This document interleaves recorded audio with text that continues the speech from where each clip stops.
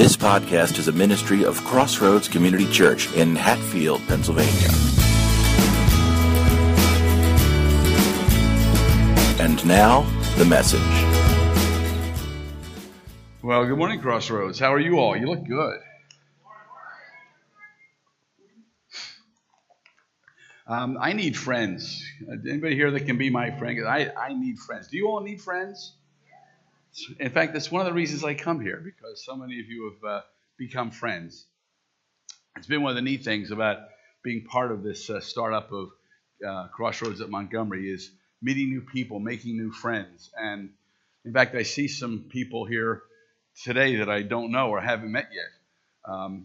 And one of the things that kind of goes around in my mind, because Pastor Mike was talking about us extending ourselves to you and saying, how can we bless you? What can we bring into your life as you become part of us? But one of the things I wonder when I see new people is, I wonder why the Lord has brought them here. What is it that God means to do in me through the new people that he brings in? So I'm excited and look forward to getting to meet some of you and continuing the friendships with the friends I have. So I want to talk a little bit about friendship, friends and friendship this morning with you. And it never occurred to me, this is embarrassing because not only do I read the bulletin, but for the last 3 weeks, I have been editing and printing the bulletin. So there's no excuse for me to not realize that the women were going to study Colossians next week. And it didn't occur to me that when I picked Colossians 4 that I'd be getting in the way of that. But my experience is that men and women often approach a passage differently, and the Lord gives different insights. So maybe I won't step on Ashley McNary and the things that I want to say today. But I want to talk a little bit about friendships. Okay, this is cool. It's working. Outstanding. I want to talk about friendships, and it's something we all need. Some of us are better at it than others. I just love people. I love to meet new people. Yesterday, we were at a wedding, and I don't know if you know the Lipsies. Their son Nate got married yesterday, and we had a good time there. And I was meeting tons of new people, and I just love to meet new people and get to know them and find out about them. So I've been thinking a lot about what makes a friend and what makes a friendship. And these are just some things I jotted down. It seems to me that friendships are built on certain qualities that bring us together, that draw us together. Things like mutual respect, fun. We have fun with our friends. There's a certain loyalty. Often it's common interests. Sometimes it gets to this level of deep sharing, and that's kind of exciting. We stimulate one another and interest each other. And there's also usually an element of encouragement that goes along with being a friend. And sometimes we even think in friendship in terms of different levels of friendship. So you have a lot of people that are just your acquaintances. If I told you, do you know this person? You would say, well, I know who he is. I know who she is. I know her by sight. That doesn't mean they're a deep friend, but they're a friend in that you know them. And then we have casual friends. And then sometimes it gets a little bit more interesting. We have associate friendships. These are friendships that come out of something that we have in common or that we do together. It may be your friends at work, for example. You have this little group of friends at work, and you interact with them. They're your friends on a Monday through Friday basis. You spend time with them. You may even go out and just spend a little bit of time after work on your way home with them. So these are kind of your associate friends. Some of these come in other terms like the guys that you know or the soccer team. They're the other soccer dads or the other soccer moms. And you see them, you spend time with them. But then things develop and you have mentor friendships and personal friends, people that you've known for your whole life. Yesterday, it was interesting to meet some of Nate Lipsy's friends because he's a likable guy and he's accumulated friends from all different aspects of his life. His best men, he had two best men. He couldn't decide between them, so they both stood up for him. And he's known them since he was like 5 years old. And they've been in contact and they've been good friends their whole lives. Another friend he met at college when he was on the track and field team at Lock Haven. And that friend was there. Other friends were friends that he's met through his now wife, part of her family or one of her friends he's gotten friendly with. So we accumulate these personal friendships in all different categories, and they become good friends to us. And among those, there's a group that emerges that we call our intimate or our best friends. And these are the people we really share with. These are the people we count on. These are the people that we want to get to know better, and that we really feel we want to invest in their lives, and we understand that they're investing in ours too. When it comes to our church friends, we almost give them a special separate category, and we think of them often as family. Pastor Mike has often mentioned that we think of ourselves as family. Really, we're more than a club. We're more than just a community group. We're a family because we have certain things in common. In fact, the Bible will often refer to those kind of friends, church friends, as brothers and sisters, because there's that strong emphasis on family. In fact, in Colossians 4 that we're going to be looking at, that certainly is the case. So what I'd like to do is I'd like to introduce you to some friends of mine. I met some new friends a number of years ago, and they have really changed my understanding of what friends do together and how they work together. So I want to introduce them to you.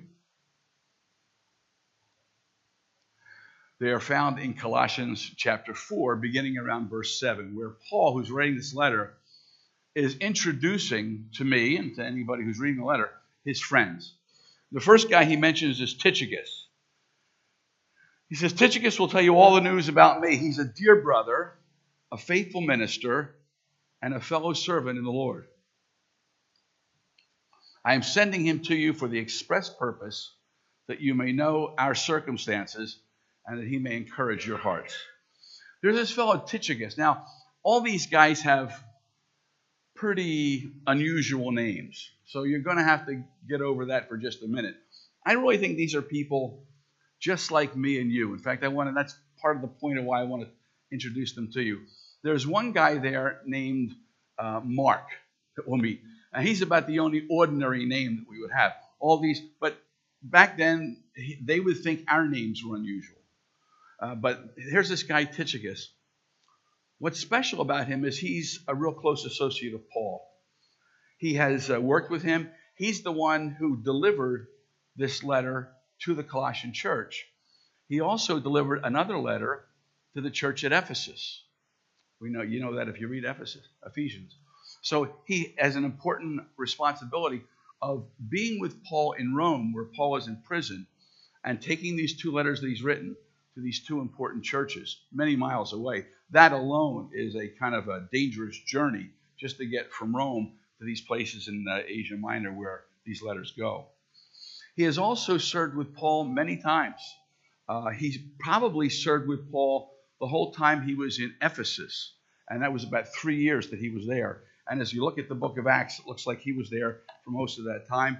He later was one of the guys who traveled with Paul from Greece back to Jerusalem, that very difficult journey. So Tychicus has been around. He and Paul have been together and been pretty close for a lot of years. And now Paul trusts him with the responsibility of sharing with his friends in Colossae what's going on in his life. There's really only a few people out there in your life that you would entrust with explaining what was going on in your life. Because, sometimes stories get so confused when somebody tries to pass on somebody else's information. That happens sometimes with prayer requests. And because this person hears about it and shares it with another person who then comes and shares it with me, and before you know it, it's really changed a little bit.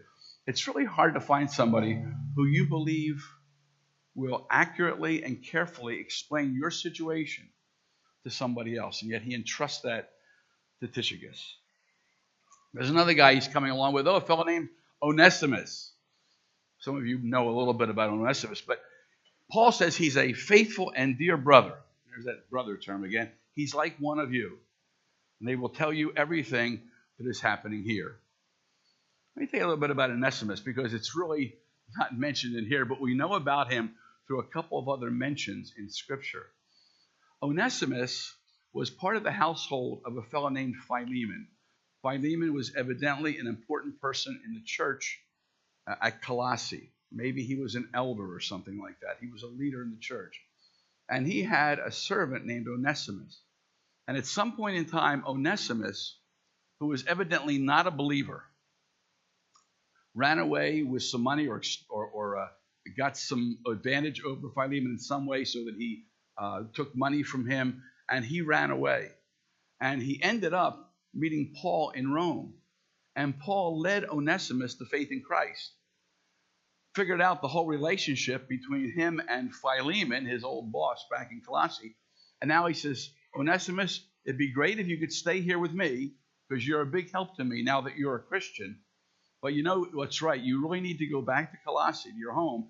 You need to face Philemon, your old boss, face to face, and you need to make things right. And much to Onesimus' credit, he did that. And when he comes back with Tychicus, he has another letter. Tychicus has got the Ephesian letter and the Colossian letter. Onesimus has the letter Philemon. It's a really small little book in the New Testament. Some of you know about it. But that's where Paul pleads with Philemon, please take Onesimus back. He's more than your servant. He's your brother in Christ now. So here's a guy who kind of had a shady past. Before he was a believer, he did some wild things and some dishonest things. But now he's a Christian, and the question is, can we get by his past and deal with him as a brother in the present? So that's what Paul wants them to talk about.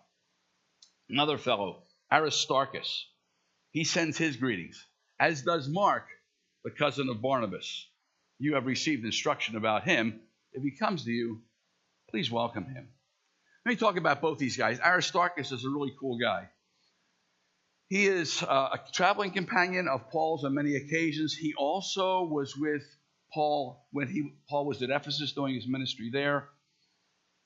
In Ephesus, they were really serious about the goddess Diana.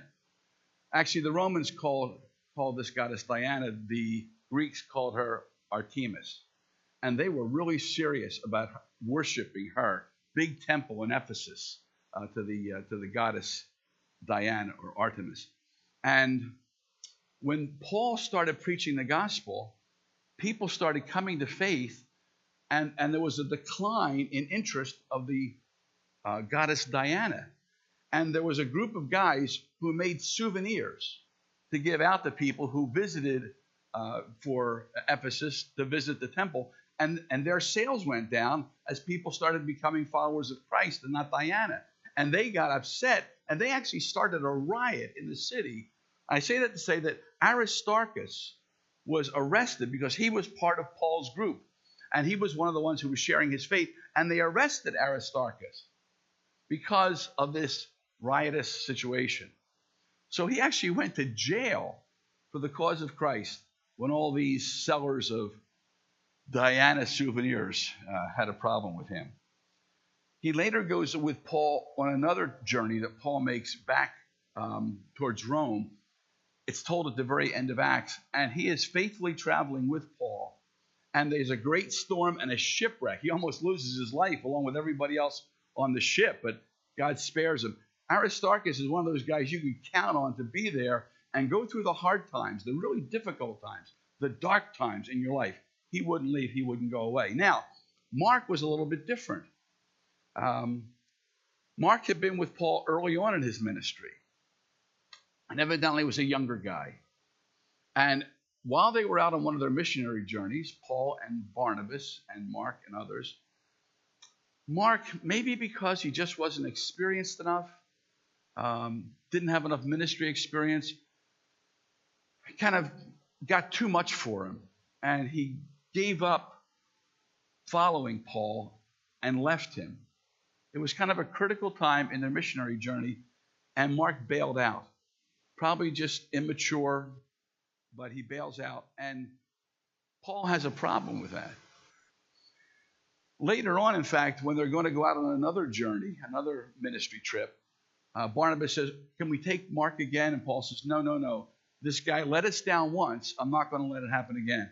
We're going to take another fellow named Silas. And Barnabas says, look, if it's all the same to you, Paul, you go with Silas. I still want to work with Mark. He's a family member, and I think we can reclaim him. So let me go with Mark. You go with Silas. And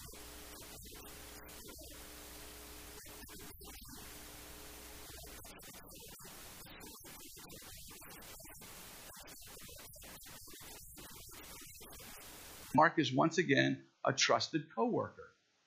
In fact, toward the end of his life, when Paul's in prison again. He's looking for people to come to him and help him in a situation. He says, please send Mark. He'll be most helpful to me. So somewhere along the line, they reconcile. There is a place for even guys and ladies who give up and kind of experience failure in their ministry life to be recovered and reclaimed and to come back. And that's the story of Mark. There's this fellow named Jesus Justus. It's the same name as our Lord, but that's just his first name. It was a common name, actually. And Jesus Justus was his nickname. And he's also another fellow. Not much is said about him, so I don't have a lot to add because this is the only place we read about him. All we know was he was a Jew. Mark, Jesus Justus, and Aristarchus were the three Jews among these people that Paul is talking about. So people from different backgrounds, he's one of them. Epaphras, he's one of these guys that Paul talks about. Another crazy name. I've never met an Epaphras in my life other than this guy. But he was probably the founding pastor of the church at Colossae and a trusted co-worker with Paul. In fact, he says, he is always wrestling in prayer for you, that you may stand firm in all the will of God, mature and fully assured. I vouch for him that he works hard for you and for those at Laodicea and Hierapolis. Don't get caught up in those. Laodicea and Hierapolis are two other cities that are nearby to Colossae.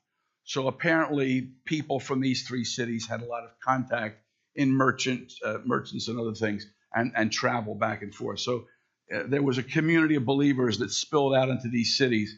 And Epaphras, in addition to being the founder of their church, also is instrumental in these other churches and helping with them. So here's a hard worker. He works hard. He prays hard. He's a good fellow. I want to know somebody like him. And then there's our dear friend Luke, another nice name. It's a good name. So we have a Mark and a Luke here with us today. So in fact, these are the guys. Mark and Luke are the guys who wrote the gospel accounts of Jesus attributed to them. Luke was also a co-worker of Paul, spent a lot of time traveling with him. It also tells us he was a doctor, which we didn't know that from the Gospels, but here Paul mentions it.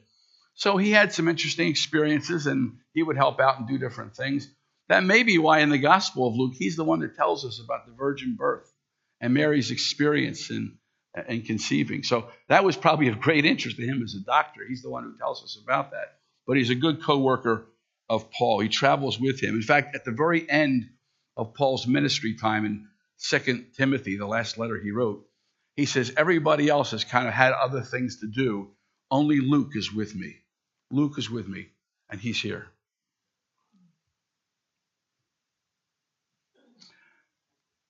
Oops, let's go. I forgot. How do I go back? There. I didn't want to forget about Demas, because Demas is an important guy. He's mentioned with Luke, which is kind of interesting.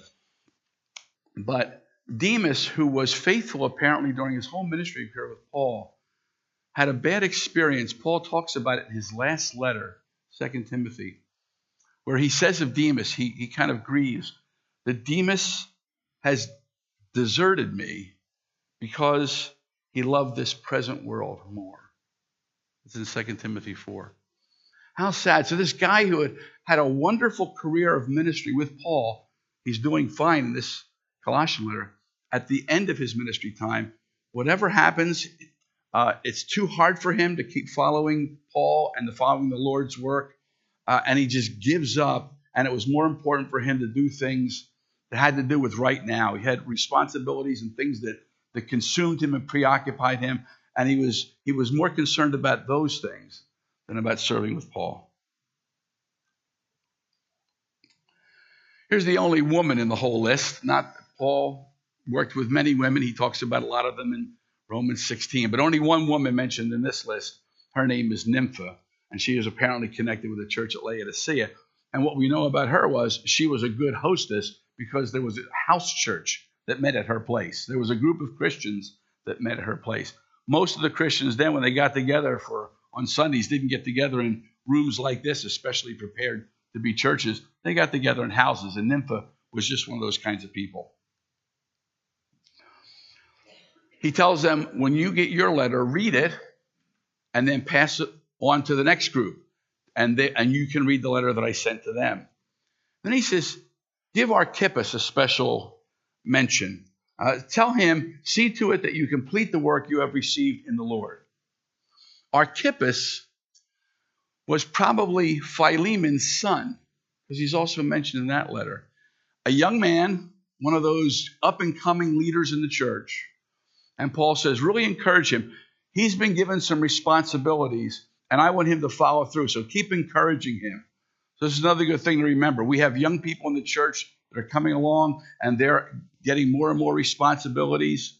I think of guys like Ben and Andrew up here with us on a Sunday that lead us in worship. And these young guys are really doing a fine job. And one of the things we need to do, as we're their friends, is encourage them. Keep going. Thank you for following the Lord's leading and accepting these responsibilities. So keep going. This work has been given to you by the Lord. He finally just finishes off the letter pretty simply. I, Paul, write this greeting in my own hand. I'm in chains now, so just remember me and pray for me. What I'd like to do is go back and draw out 3 principles that I kind of have learned here from my friends at Colossae that are kind of important. First one is this. Christian friendships. Actually, I worded it a little bit differently in your notes. I just said we need friendships. I want to be kind of careful how I say this. We need friendships that derive from our relationship to Christ. I really believe that we need friends that are fellow believers. That doesn't mean that we shouldn't have friends who are not yet Christians. Many of our friends are. We should have them. But there's something special about friendships in the church with people who share our commitment to faith in Christ. Those of us who know Christ know what it means to be forgiven. We know what it means to be in the process of healing and redeemed day by day and restored to usefulness. We know those things. So we come together with others who understand that. One of the things Paul says earlier in the letter was, here in this church, I don't want you to think of people as Jews or Greeks, circumcised or uncircumcised. Circumcision was a religious ritual of the Jews. I don't want you to think of people in those terms. Don't think of people as civilized or barbarians. The Scythians apparently were the most outrageous of all the barbarian people, or slave or free. There's no economic strata here. But Christ is all and in all. So our relationship to Christ is the foundation of our friendships. Now, I have a lot of friends who are not yet believers, and they pour into my life. I trust I benefit them, and so there's really some good things happening. But it seems to me that the reason I know or I'm learning how to be a friend to them is because of what I'm learning when I'm a friend to you or you're a friend to me. I think this is the place where we learn how to be really useful, grace-filled friends. Because we have this in common, that Christ died for all of us. We all know what it means to be forgiven and to be able to forgive. And so now I can go to other friends who don't yet know Christ and be a better friend to them because of who I am in Christ, who I am here. And there really is an extent to which a friendship with a person who is not yet a follower of Christ will never develop and deepen to the point that it could, and will always kind of be just a shadow or an echo of what it might be in Christ. So we're learning here how to be friends. At least I hope that's the case. I love getting to know all of you. I know some people better than others, obviously. Some people I'm just learning, getting to know. Denise and I both want to just do better at that, at getting to know you as our friends and being a friend to you in a significant Christian way. And I want to know that. And as we learn that, we're going to be better at receiving new people, welcoming new people. That'll make us more effective in our outreach if God is teaching us how to be friends because we know what it means to be in Christ. There's another thing that I'm learning here through this passage and others, and that is that we need friendships or Christian friendships developed through shared ministry experiences. That's one of the ways we develop friendships, is working together side by side. A lot of friendships are like that. That's why you have some of your friendships. You serve with somebody on the PTA, and that's how you got to know them, and that's how you develop that. But we learn in a special way by doing ministry together. I'll never forget when I was in college, I ran into a group called the Navigators. They were a group that began working in evangelism and discipleship in the military, and then eventually, after in the post-war years, really became strong on college campuses.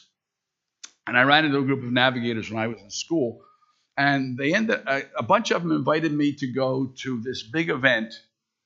I think it was in 68. It was called Wingding, anyway. And I got the postcard about Wingding, and I signed up without really thinking much. And I actually had to drive down to just outside of Baltimore, Maryland, where I got on a bus with 45 people, other college students that I had never met before. And we took a bus trip out to Colorado, which is where this big conference was. And there we met people from all over the world that came to this international conference. And I can still remember sitting there in that first session, realizing that all these people they were potential friends because they all believed in Christ too. They were followers of Christ in my situation as a college student. And then they came out with a schedule. And on the schedule, it gave workshops you can go to. And I noticed that one of the workshops was to go to the little chalet up on one of the hills and go to a conference from a guy who was there from Denmark. And when I saw his name, my heart leapt, because back in my home church in Camden, New Jersey, we had for years supported a navigator missionary who used to write back to us and tell us that he was discipling a young man named Uwe Tingard. And he now was discipling others as they reached out into their community. So I had prayed for Uwe Tingard for years. And when I looked at the schedule, the speaker from Denmark in the little chalet was Uwe Tingard. I was like, isn't that cool? Here's a guy I've been praying for his ministry for years as a young person. Now I'm actually going to meet him. I just figured I'd never meet him till heaven. But and I told him my story and how I knew the guy that had led him to Christ, and I was excited by the possibility of ministry. And I thought about that as I did ministry as a young man earlier in my life. It was neat to see that the impact that my life could have as I worked with others to pour ourselves into other lives. Another thing I find from here is that Christian friendships, and we need friendships, that will deepen in life's struggles. We all have struggles in life. If anybody doesn't, and you're here, then speak with me after, but either you're not paying attention or something. Because life is filled with struggles, right? And I can still remember a struggle that I went through in a ministry opportunity I had back in Forked River, New Jersey. And there was a real crisis in the church, and it was a real struggle time.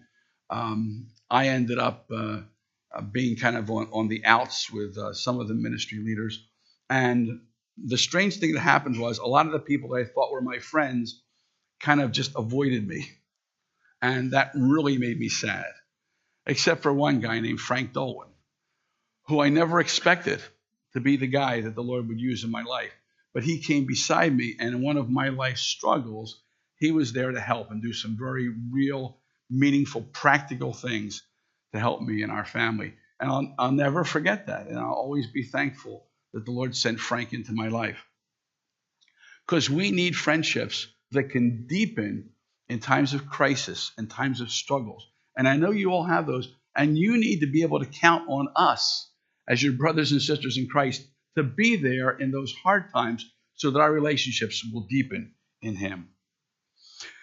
Well, here's what I want you to do, because if you have, just let me give you a homework to work on, if I could. Pastor Mike, am I allowed to give homework? Okay, I realize this is a touchy thing. Okay, but here we go. I gave you the scripture reading on the other, the opposite side of the notes. So here I want you to do. Remembering who these guys were, you're never going to remember all these other names. Tychicus, Aristarchus, Archippus, Epaphras. You don't need to remember those names. What I want you to do, though, is go in when you get a chance and just strike through that name and put the name in of somebody here that has had that impact in your life. Imagine that you were explaining to me what your brothers and sisters in Christ here at Crossroads of Montgomery mean to you, and put in the names that are appropriate. Let's take Onesimus. Do you know somebody here who had kind of a shady past? You kind of feel that you don't really know all about their past before they came to Crossroads and before they came to Christ, but they've got a past and they did some wild things and some disruptive things. But now you've heard their story and you know that they're new in Christ. And you don't want to hold that past against them, but you want to receive them now for what they are, a brother or sister in Christ who is forgiven. And if you know that person, strike out Onesimus and put in their name there. What would you tell me about them? What would you tell me about Mark, somebody who in immaturity kind of failed in ministry? And maybe they were helping you in your area of ministry, and they just kind of lost interest and wandered away, and you never knew why. And you're just a little bit resentful that they let you down when things were going along. But now you see them differently, and you see that they've come back, and they're more mature now, and they're ready to go again. Can you get over that past disappointment and welcome them back and see them as a ministry partner again? If you can, strike through the name Mark, unless in your case it really is Mark. Just strike through Mark and put that other name in there. Imagine that somebody new comes in among us, like one of the new people today or somebody next week, and you have the opportunity to sit down with them over lunch and introduce your church to them by names. Who would be those people you would put in? Maybe there's a Demas too. The problem with Demas is you don't know who they are yet. Because right now, everything's going fine with them. They're faithful. They're involved in ministry. They talk with you every Sunday. Everything looks good. And you don't know it yet, but in a month or in 2 months, they're going to have a crisis in their life, and they're going to bail on their commitment to the church. So have it in your mind already. When that happens, whoever that is, I'm going to determine not to give up on them. I'm going to keep in touch. I'm going to continue to woo them back through the Holy Spirit, back to repentance and restoration. Kind of determine your mind. You can't put a name in yet. In fact, if you tried to, that person will surprise you. It's somebody that you would least expect. But when it happens, be ready to forgive and restore. Maybe you know an Epaphras here, somebody who's a hard worker, somebody who just works hard. Maybe it's behind the scenes and you see them working hard. Put their name in there so that one day you could introduce your friends here at Crossroads to me, or better yet, to that new person who comes in and is interested. Because I think they don't want to know just about us in general. They want to know about us specifically. Who are the people they'll meet here? Who are the friends they'll make? And how will those new friends pour into their lives? And for those of you that are new, I'm excited about the prospect of why the Lord brought you here and what it is that He wants you to pour into my life. Because, frankly, we're more than just friends. We're brothers and sisters in Christ, because Jesus, our Savior, is our elder brother, and the Heavenly Father is our Father. And we are a family of believers. We can make an impact in the world. And learning how to be friends here will make us better friends when we're not here with all the other people the Lord has brought our way.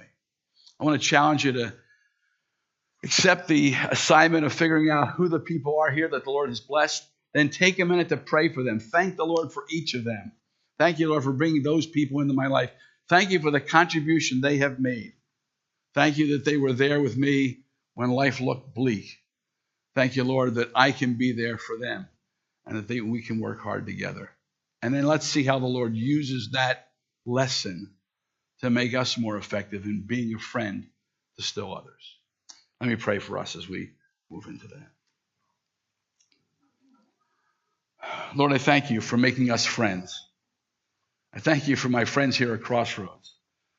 Not just the staff guys and leaders, but the other people I've been getting to know. And already you're starting to make an impact in my life just for knowing them and getting the privilege of working beside them and seeing how they go through life's crises and struggles and wanting to be there for them and knowing that they'd be there for me if I called in the middle of the night. I thank you especially for Christian friends here. And Lord, for my other friends, teach me how to be a better friend to them, how to be more forgiving, how to be more encouraging, how to reach out to them in the love of Christ. Things that I'm learning here with my friends at Crossroads. For it's in Jesus' name I pray. Amen. Thanks for listening. Intro music by bensound.com. Visit us online at crossroads-cc.org.